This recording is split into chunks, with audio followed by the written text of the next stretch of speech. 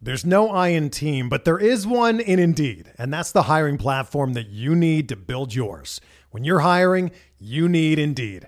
Instead of spending hours on multiple job sites searching for candidates with the right skills, Indeed's a powerful hiring platform that can help you do it all.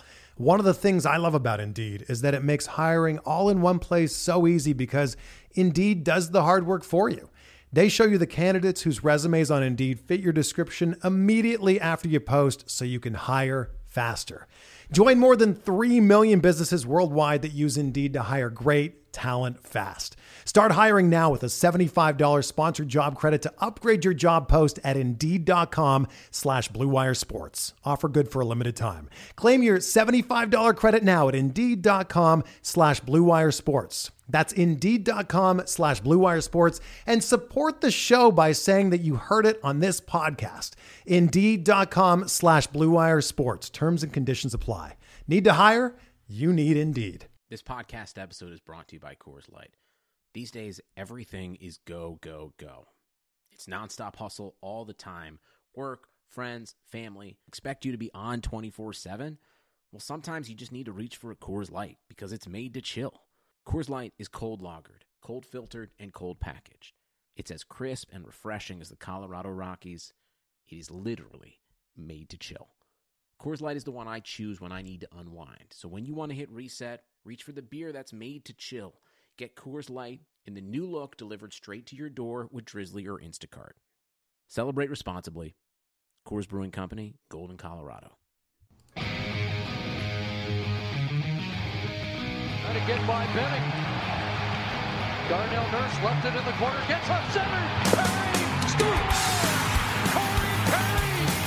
Lilia able to shake away from Solani. It's given away to Solani around in front. Score! Teemu Solani with the steal. And the fans want one. Score! Off the floor! On the board! Paul Kariya!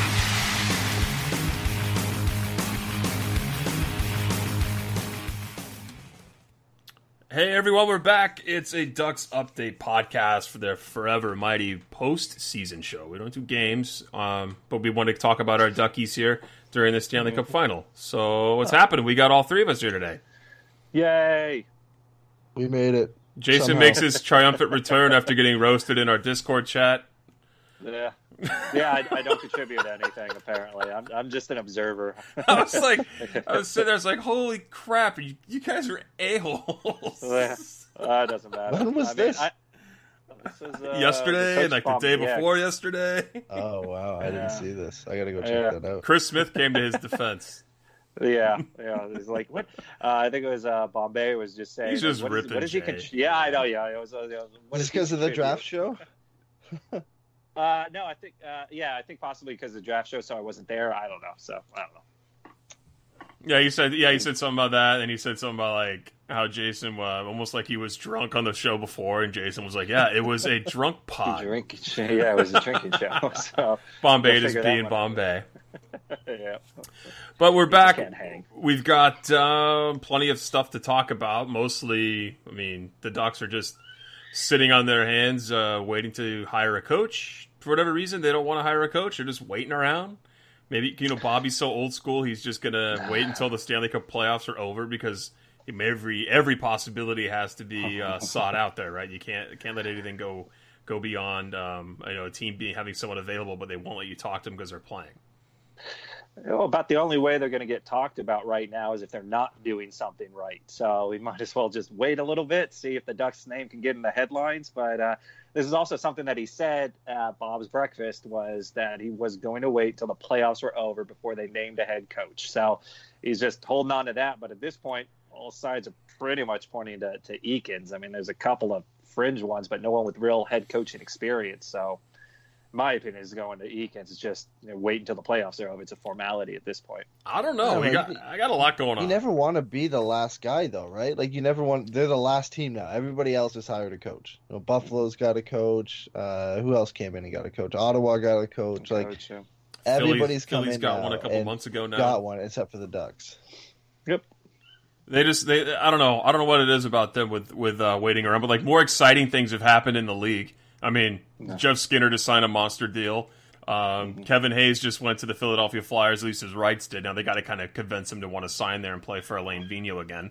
But Bob's just doing his, he's the old-time hockey guy. I don't want to interrupt anyone's business. I don't want to stir the pot. I'm just going to sit back here and then make the calculated move at the end of the playoffs. But we got that. We got trade rumors swirling around. The Athletic articles are blowing up about the Ducks, which is great, thanks to Dillman, Cooper, and Stevens. So plenty of stuff going on. Ed, where do you stand, or like how many candidates are there really? Basically, what's been out there, like 5 or 6?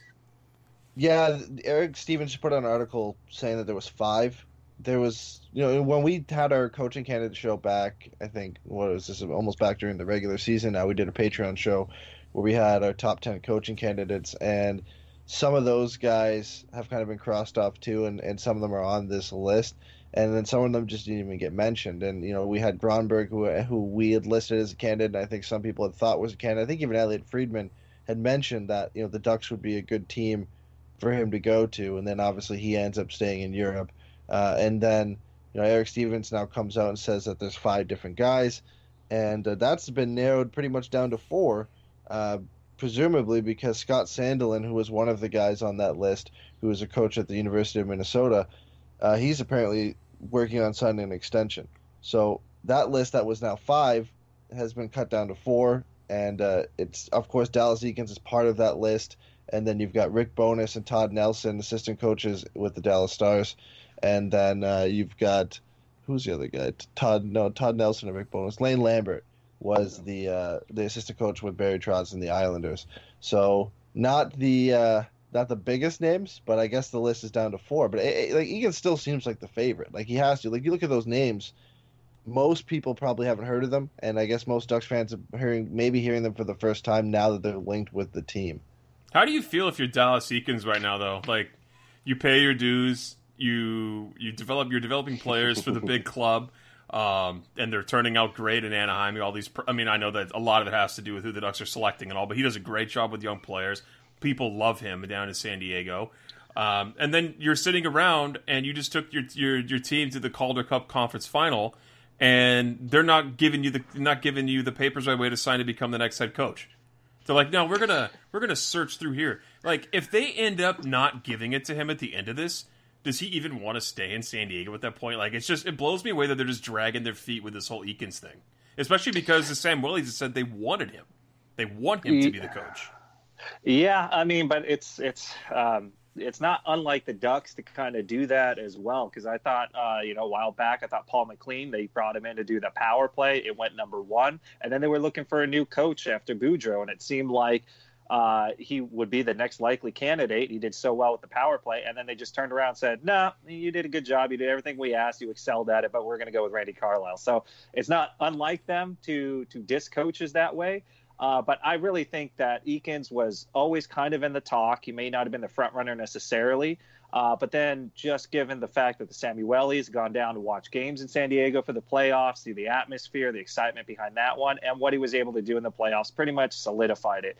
Why they haven't done it, my only assumption is they're just waiting until the playoffs are over. I think it's a formality. All these other names that are floating out there, they probably got their due thing, but really it was they just said, well, we're not giving anybody the job out of the gate. We're going to really kind of cast a wide net and take a look at everything. But it's all, in my opinion, tongue-in-cheek. It's Dallas Eakins, and I don't know why they're waiting, but they said they would, so they're just waiting. So I'd imagine sometime next week it'll be him. It's not like the candidates they brought in either are, like, much better than Dallas Eakins. They pretty much have the same experience, maybe less than Eakins has. So right now, he's the only one that's being interviewed that is a head coach of a team. I know it's in the AHL. And then a couple of them have past coaching experience. I believe Bowness was a head coach in Phoenix back in, I think, 2003. Todd Nelson started the season with the Oilers, I think, the year after Dallas Eakins got fired. And then he took over and had a pretty decent season. And then they went with Todd McClellan. So that's it for his head coaching experience. The other 3 are all assistant coaches in the NHL, now with teams that did well this year, and I guess probably 2 of the most surprising teams in the league in Dallas and the New York Islanders. But it's not like, it's a list where, like, some of these guys have a legitimate shot to take it from him. Like, Dallas Eakins has been the favorite all season because he's part of the organization. It's not like you have a Joel Quenneville that you're interviewing, or a guy who's been a head coach for a long time, or some guys we mentioned like Alain Vigneault. We didn't want them, but they have a resume as a head coach in the NHL. These guys are pretty much at equal with Dallas Eakins, maybe a little bit less depending on how you look at head coaching experience in the AHL, but they're still taking their time. Like you said, they're casting a wide net and looking at 4 or 5 different guys, maybe more. I mean, these are the only 5 names that have seemed to come out. I know at one point, I think Elliot Friedman mentioned that Paul Vincent, who coaches the Manitoba Moose in the AHL, was a guy that could be rumored. We've heard, all year different names come up and down that have kind of disappeared now. But I don't see how it's not going to go to Dallas Eakins, but it is weird they haven't announced it. Like every other team has gone with it. It's weird that they want to wait until after the playoffs. They're going after guys that are all defensively, I guess you could say, is like they're, for lack of a better word, they're forte. Oriented. Yeah, defensively is the word I'm looking for. Like Rick Bowness, same thing, serving under John Cooper in Tampa. And you look at Lane Lambert, right? Same thing, or Lambert, same thing. Looking at a defensive guy. So those are probably the stronger candidates, I would say, outside of Eakins. Todd Nelson, I don't know how I feel about him, but where do you guys stand on Lane Lambert and Rick Bowness? I don't think, again, they're all so equal, and the thing that worries me a little bit about them is we talked about this when the Lane Lambert news came out, is how good of a coach is he? He's with Barry Trotz, who's arguably the best coach in the league right now and has been maybe for the last couple of seasons, and what he did in Washington and what he's done with the Islanders. How good is he really? Paul McLean, like you said, he came in and did well in Anaheim, but does that translate to a head coaching job? Can he really take over his own team and replicate some of the success that Barry Trotz has had? A lot of coaches, when they're an assistant coach for a long time with a coach, they start developing some of the traits that coach had. Is that necessarily going to work in Anaheim? And maybe the same goes for Bowness, who for 5 seasons was with John Cooper in Tampa Bay. Probably has a little bit of similar traits to what John Cooper has, and then obviously his own coaching style. And like you said, he kind of puts defense first. How much of that how much of their success is based on arguably the top 2 coaches in this league, or is it actually their own merit?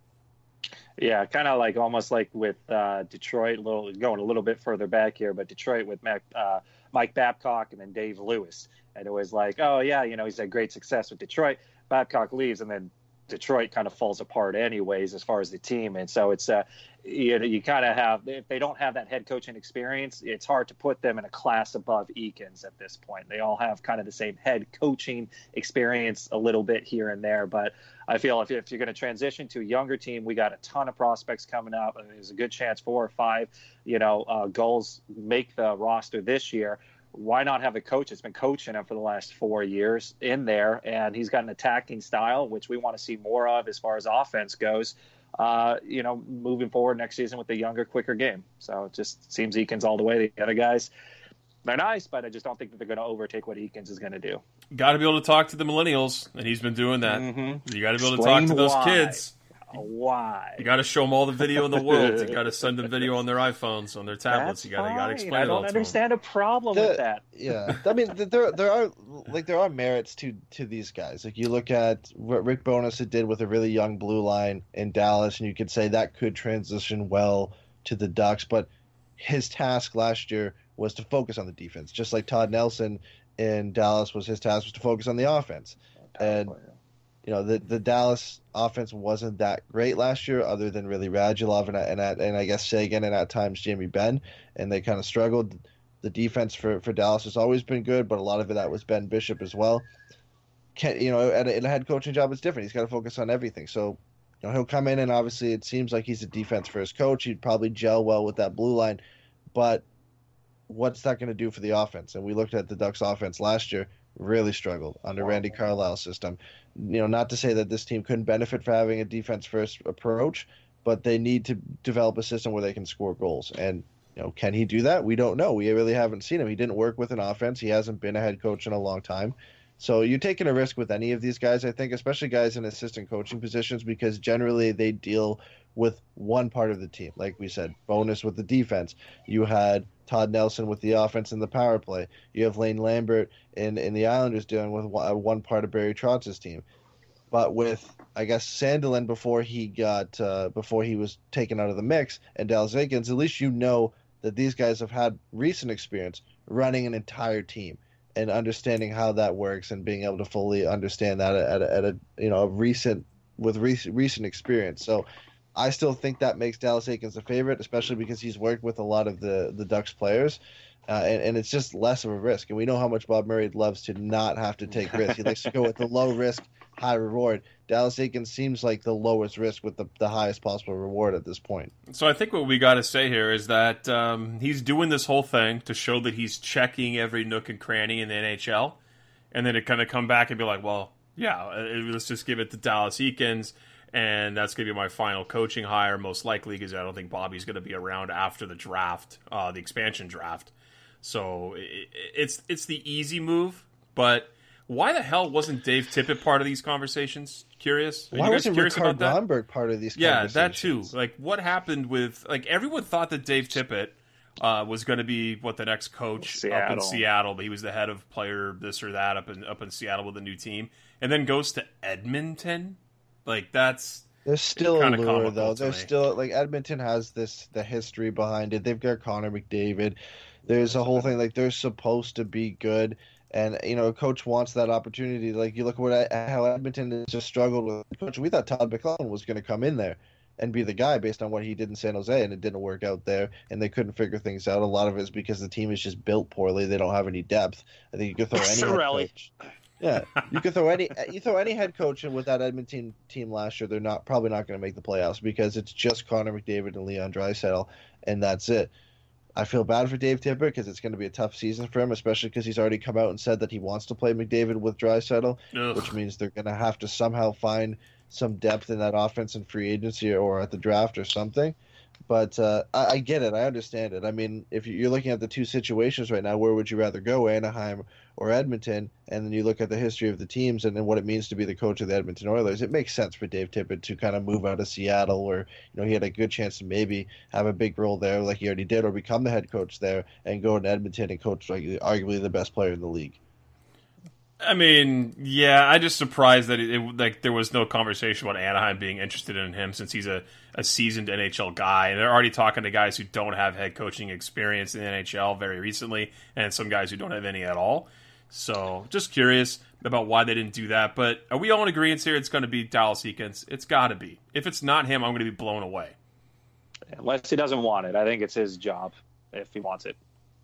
Yeah, I would assume he wants it, right? Like, again, I think, like we've said, Bob Murray is just kind of checking every nook and cranny, like you said, casting a wide net, trying to show that he, and maybe not even just trying to show, just making sure he's covering all his bases, checking what's out there, seeing if maybe some guy can come in and wow them, and based on what they say and what they find out about this guy, and looking at similar options to Dallas Eakins. You could argue that, these guys, Todd Nelson, Bowness, and Lane Lambert, are some of the best options when it comes to assistant coaches out there that are available. So we had listed Todd Nelson in our coaching candidates back when we did this before, and there's only a few other assistant coaches in the NHL that we had listed, and some of these guys have taken off. Sheldon Keefe was a guy that I think we all thought would be a really good rival if you had to pick between Dallas Eakins and Sheldon Keefe. I think a lot of people were split, and then he re-signed with the Marlies. So they're decent options, but it's always been pretty much most of the season. It felt like it was Dallas Eakins' job, not just based on what he did and the fact that he's in the organization,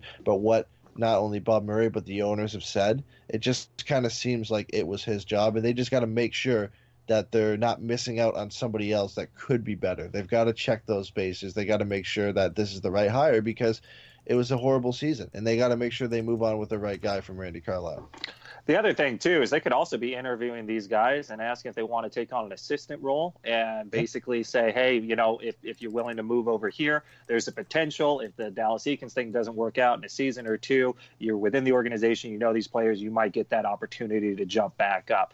Or they might even want to just hear what their thoughts are, what the team needs, or what direction to go. And all that is good information for the GM to maybe think about, contemplate moving forward. So you're not going to hurt anything by getting more input from other people, especially outside the organization, and that can kind of help direct you in the future, even if you don't necessarily go to hire that person. It's going to be Todd Nelson or Dallas Eakins, but it's going to be Dallas Eakins, I think, running the helm there. The only bummer is that the guy with the nicest hair out of all these candidates is Lane Lambert, and he's probably not going to get the job. He's got the best hockey flow for sure. Okay. He has pretty sharp style. He's got the sharp style. He's got the comb back look. He hasn't got any bald spots on top. Dallas Eakins has got like that substitute teacher hair that with a part on there. I'm not digging it. I'm going to miss seeing good hair behind the bench. You know, after Randy Carlyle, I don't know who's going to top it. Yeah, Bruce Boudreau.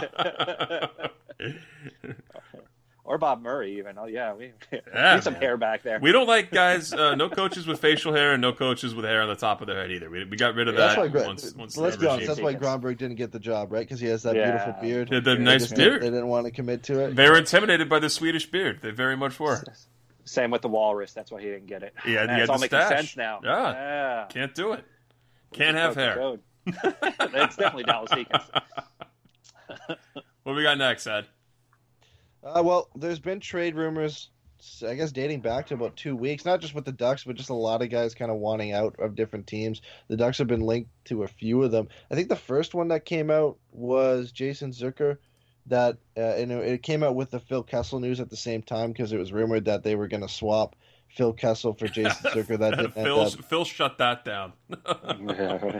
Yeah, he wasn't. He didn't seem like he wanted to go to Minnesota. But in that same article, where they mentioned that Phil Kessel could possibly get swapped for Jason Zucker, they listed Anaheim as one of the possible destinations or teams interested in Zucker.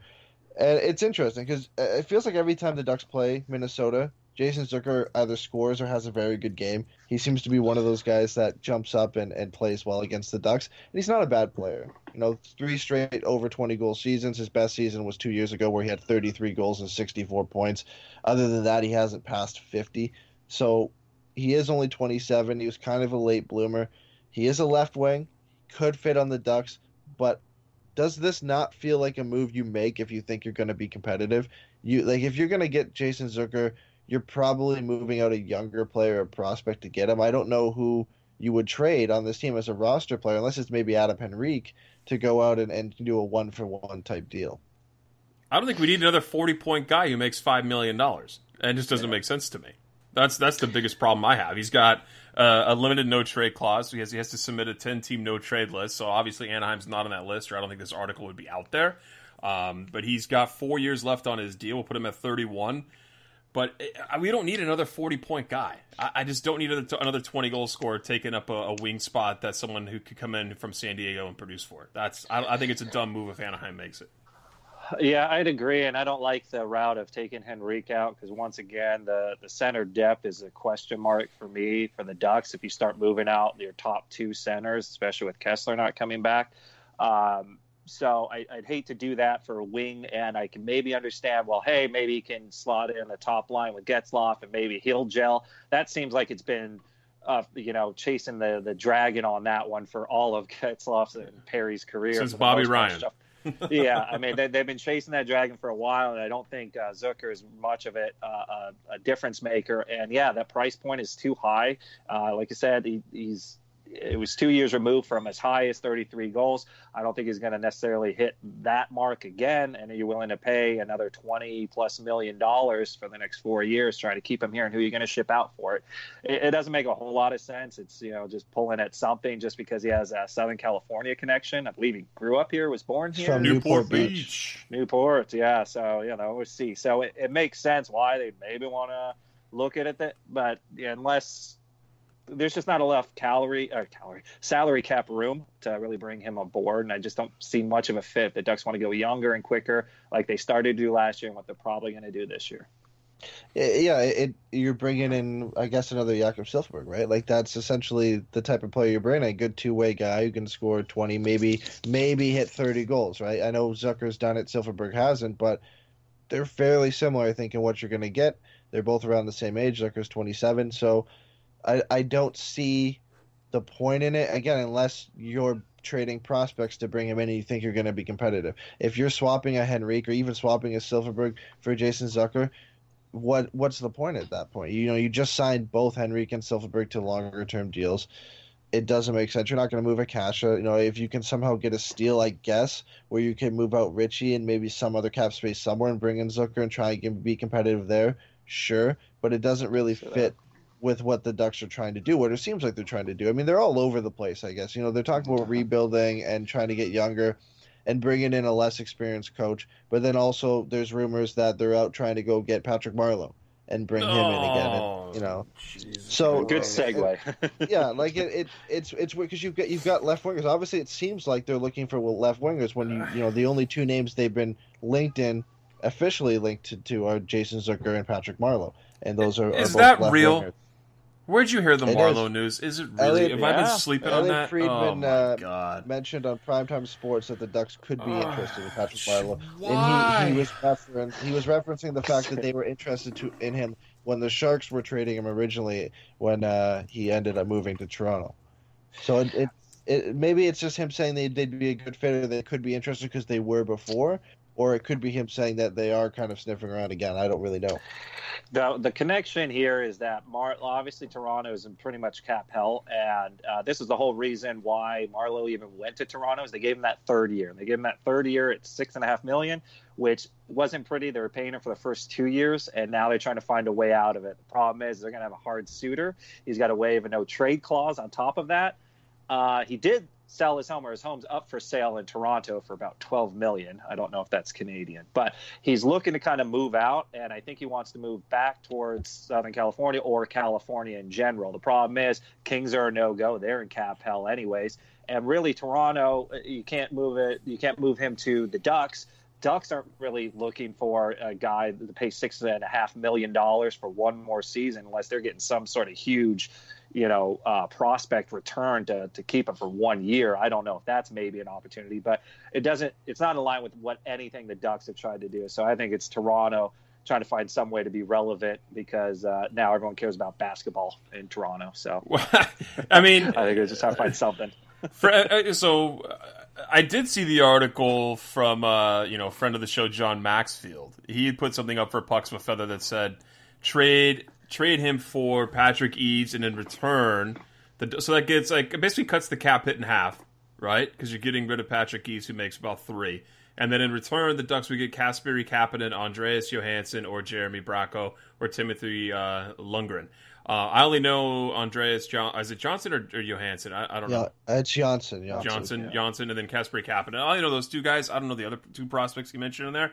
But yeah, like what you said, Jay, that's the only way that it really would make sense. Is you get a piece. You get a piece that you need. You eat the cap hit, but at the same time, the Leafs cut their cap hit in half by taking back Eaves. I mean, they essentially cut it all because Eaves, if he can't play, he goes on the LTIR. Yeah. And then they completely wipe. So, again, that would be the only way it makes sense. And it's not a bad deal for the Ducks at that point because, Jason, you've said this before. They're in a market where they kind of have to be competitive. They can't be bad forever.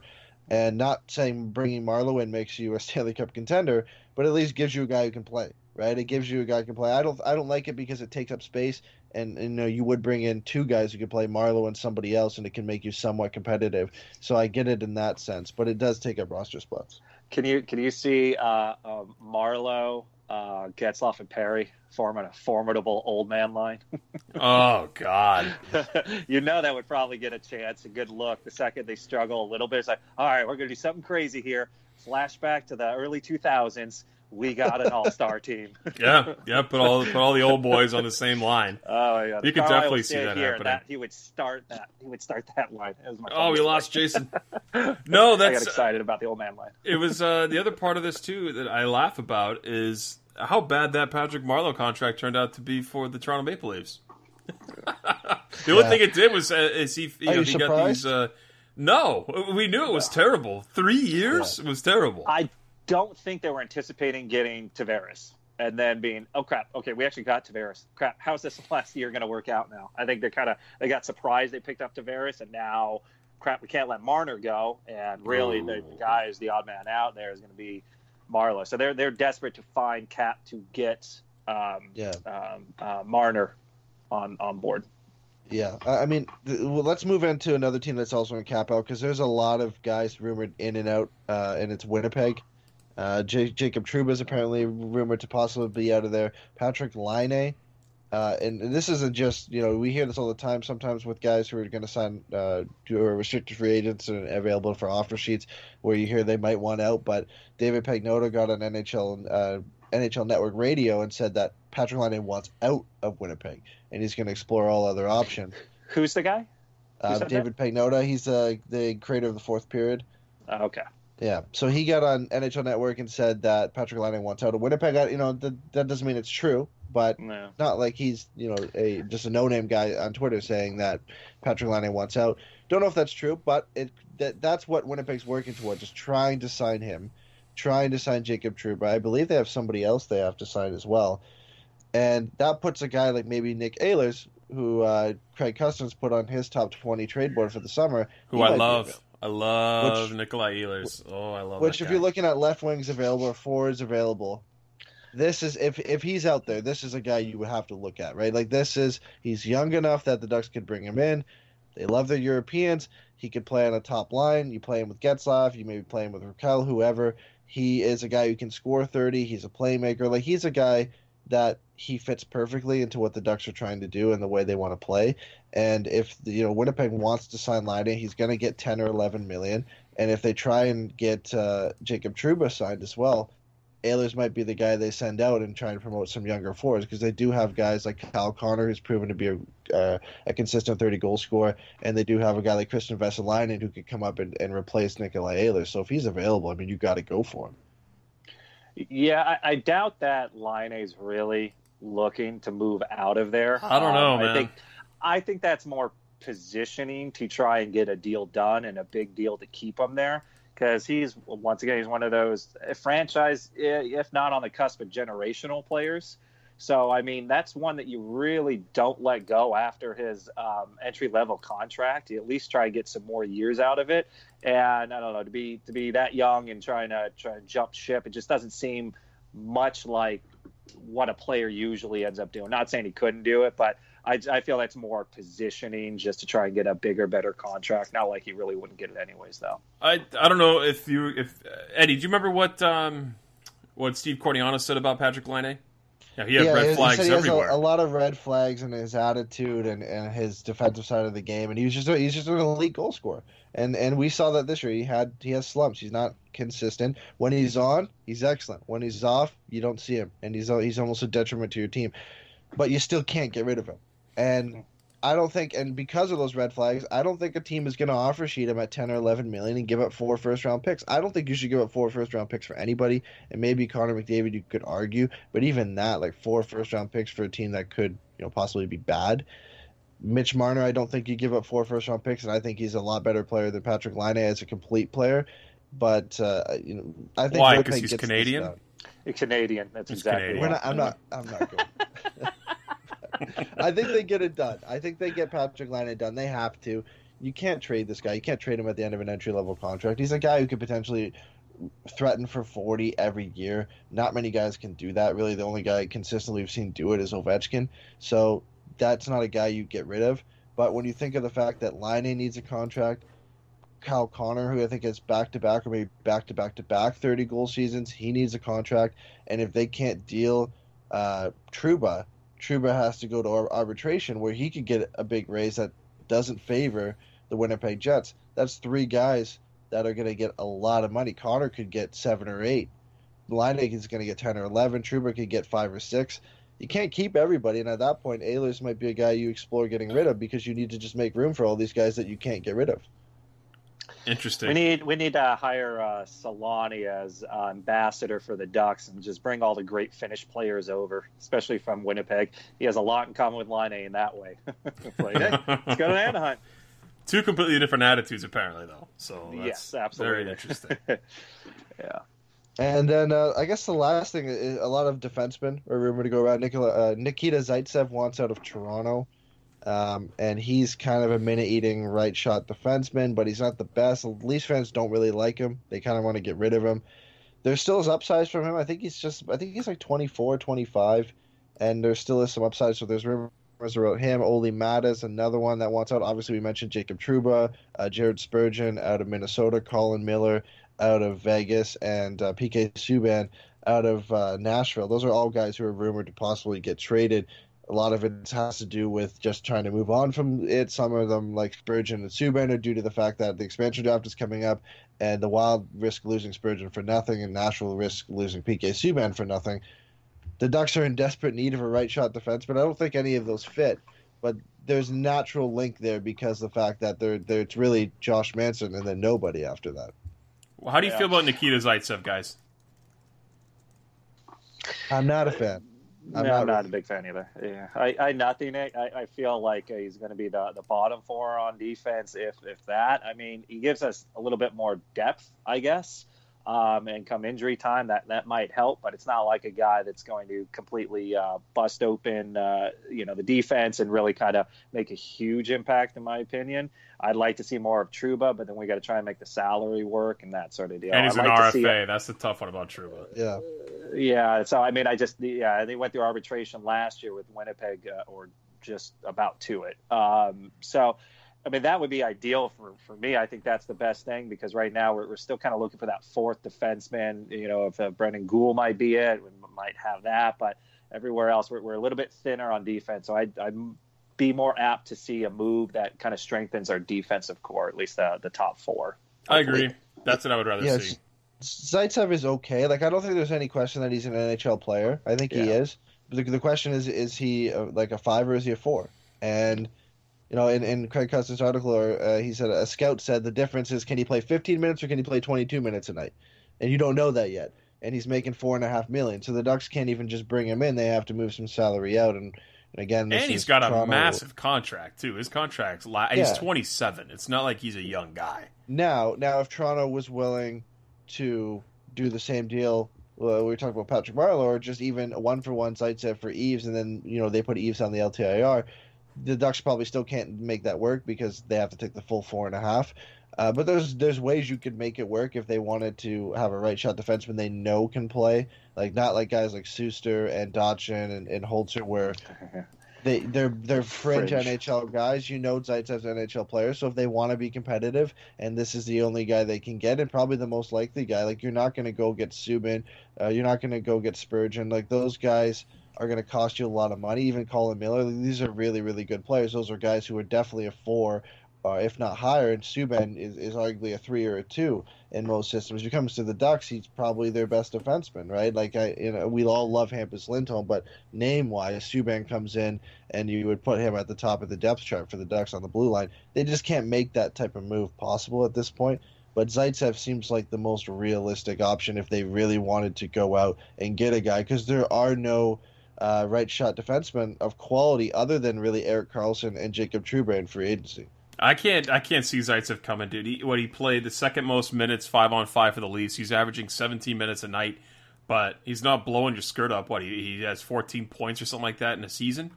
And the Ducks do need offense from that blue line. And I don't think he's a number 2 defenseman. He's playing the second most minutes 5-on-5, but not performing like one. He's more of probably, like you said, a 4-5, and we don't need another one of those.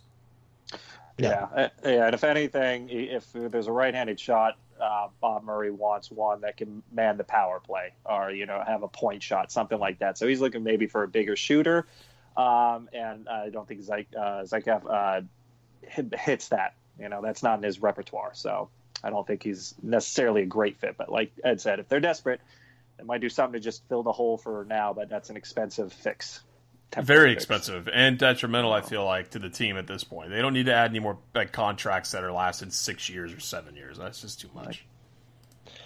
Well, that's it for trade rumors. The last thing we really have is the Ducks. This kind of, I think, came out the other day, and some people found. I think James Myrtle was the first person to tweet out that Leafs former director of sports science and performance, Jeremy Bettle, left the organization, and then a few people did their own investigative journalism and checked his LinkedIn page and found out that he's the new director of high performance for the Anaheim Ducks. Normally, I don't think we would care about anything like this, but I hadn't even heard of this guy before. But he's been apparently doing some magical things with the Maple Leafs in terms of preventing injuries and getting players back from injuries quicker. And when you look at the Ducks' history the last few years with injuries, I guess even like Jason, you said this before we started the show, the last decade, the Ducks have dealt with injury problems. And it seems like every year there's, some of their top players, at least everybody goes down at some point for a couple of games. This kind of carries a little bit more weight behind it. And, there's a great article on The Athletic that you can check out that kind of talks about this entire thing. I think it was written by James Mirtle as well. And it really talks about all of his accomplishments and what he's done with the Leafs. But a quote from it that I want to read really quickly before we get into it says that from all indications, he believes that you can predict injuries before they happen precisely by nipping them in the bud with data. It's why James Van Riemsdyk and Matt Martin were held out of a game in late October, and why the team has occasionally canceled morning skates and practices and mixed in a healthy amount of days off. I don't know much about this, but it's clear to everybody seeing it that the Ducks have injury problems or have problems keeping their players healthy or preventing injuries. He, from what I've read, seems like the perfect guy to bring in and do that. I'm glad they finally went out to address this, because how many times have we talked about the fact that how can you fix this? Before we're like 6 years in a row. How do you like? It was literally the problem. Like, how do you fix this? There's nothing you could do. It has to be the Ducks, conditioning staff. Well, it turns out it must have been, and that they realized they had a problem. They brought in, arguably, I guess, one of the best in the business to fix it. Yeah, and I think they had a little stat there where, as far as Toronto players that have played 80 plus games last season, I think they had 7 or 8 players that played 80 plus games. The Ducks had 1. So, I mean, that's already, if you can get halfway there, we get 4 players. I mean, that's huge. Short of, your Coglianos, there's just not too many players on the Ducks that tend to last through the entire season. So, it's all good things. And let's put it this way, it can't get any worse than it's been. So, I mean, any sort of, acknowledgement and, move towards improvement, that's all you can kind of hope for. So, who cares? And let's see where it goes from there. But, kind of really under the radar type signing that no one would have really ever thought about until you go like, yeah, the Ducks really are constantly injured. So the guy, he's coached rugby. He's helped NBA stars like Kevin Garnett, Deron Williams in the weight room develop. I'm reading this off the Athletic article from 2017, by the way.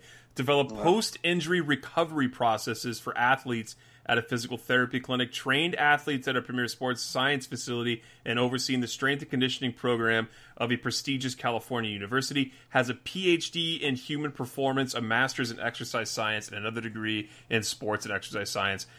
He knows a lot about taking care of the human body and what's best for it. And the Ducks, I mean, obviously need it. I mean, outside of mumps, I mean, every other thing that's happened to the Ducks has just been horrific injuries. Yeah. Like, the mumps were terrible, but it was a league-wide thing that apparently Minnesota, I think, spread that they won't admit to or something like that. My favorite, and I think I've brought this up before. I don't know if it was on our Puck Guys when we used to do that show. I think so. We did. Yeah. When he did when I said that Sidney Crosby looked like Quagmire from Family Guy, he has like this super huge chin on his face. Brutal. The mumps. But yeah, this is a great move for Anaheim. They need it, dude. They really, especially with all the old guys on this team. We need to keep guys in the lineup here. They needed this before with Ryan Kessler, honestly. To maybe help him along in his development. Maybe he could have got back a little bit sooner or a little bit healthier. And now, of course, his season is done for next year, and possibly his career is done. Not saying this guy could have came in and helped. And it's not something we normally talk about, right? Like, normally you just gloss over this, and when you hear these behind the scenes hirings, whether it's it's somebody in the training room, but this is big for the Ducks when, again, you look at their injury history and whether it changes anything or not, who knows? I mean, we still don't know the factors that go into why the Ducks always get so many injuries. It could be luck. It could be a bunch of different things. It could have been their training staff. It could be their conditioning staff. Who knows? But hopefully that Jeremy can come in and do something, right? It can only get better. It can't get worse. You look at the last few seasons where the injuries have just been monumental and have cost the Ducks, I guess you could say, sometimes playoff series, when you look at some of the guys who've been out and hurt in the playoffs and cost them brought them to bad starts at the beginning of the season because guys have been hurt to start the season. Both years we've had a significant amount of guys out to start the season. If he can come in and remedy that or fix it a little bit, it's a win. Hey, so the Ducks also got nominated, guys. Did you see that? For the 2019 Sports Humanitarian Team of the Year. Yeah. That's crazy. At first I thought it was just hockey related, but that's all of sports. They do a lot. The Dodgers, Chicago Fire, and New York City FC. And it's back-to-back years for the Ducks, I think, right? That they got nominated for that. So now, only if they could do more for their season ticket holders. Just throwing that out there. Just a little something. Yeah, make it for come on. Just a little the something. Human side. Oh, we got to talk about one more thing down. while we have time. I know we got a little extra time here. It's really nice to know that Jason's not the only one receiving crazy mail from fake people. God.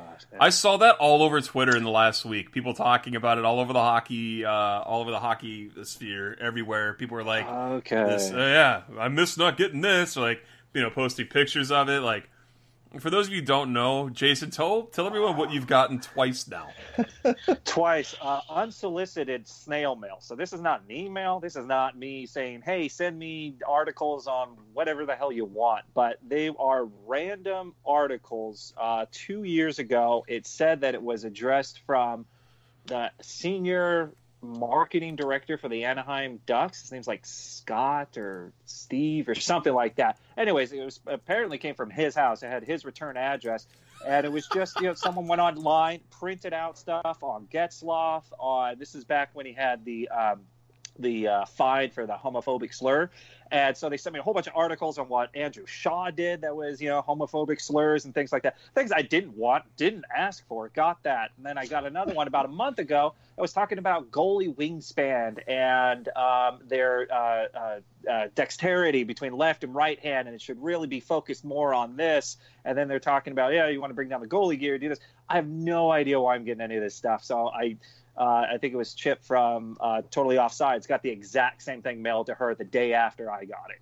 So it's all over Twitter too. Look it up, man. Okay, that's crazy. It's crazy. If that person is listening to the show, if the person who does is listening to the show, send me some. I want some memorabilia. I want something. I want some memorabilia from some. You want to frame it? Yeah, I am jealous. Jason's got Jason and these other guys got these. You can have my stuff. I'll give it to you. Send some to Ed. I don't know if they get mail in Canada, but I don't know. Think so. Not too far. It's only U.S. bound. Yeah, the Mounties don't go that far. He doesn't want to pay the fee to send it to Canada to harass you. I would love a hockey stalker. That's great. I would love to get that crazy mail. I would love to see that. That takes time to put together. Find my address. I mean, that's pretty easy. Yeah, I guess. But you can do he did it as mine was the return address and then sent it to somebody I've never met. They didn't pick it up or whatever, and it got mailed back to me. I have no idea why they're sending it out in my name. So then it looks like I'm a creeper. So now I'm thinking it never even came from the Anaheim Ducks guy. They just kind of did the same circumvent thing and went to me. Good. And I was, it's creepy, man. It's not fun. It's like, what is this? Yeah, why is and then my person wife got stuff? mad because it was a woman's name that I apparently had sent it to. Who's this? Who's this? And I'm like, I have no idea. But I did that like, do I know this person? Have I met her through, one of the watch parties or something? My mind's turning. She's just staring at me, daggers. And I'm just like, I can't think of this. Or then it looks suspicious. Oh, it's so good. That's so good. So great. So good. I love it. What do we got coming up, guys? We got a Pucks and Brews show that'll be free for all this month. Wrapping up the Stanley Cup Final. Talking about off-season stuff, talking about the league as a whole. We're going to ask for listener questions. That's coming up here in the next few days.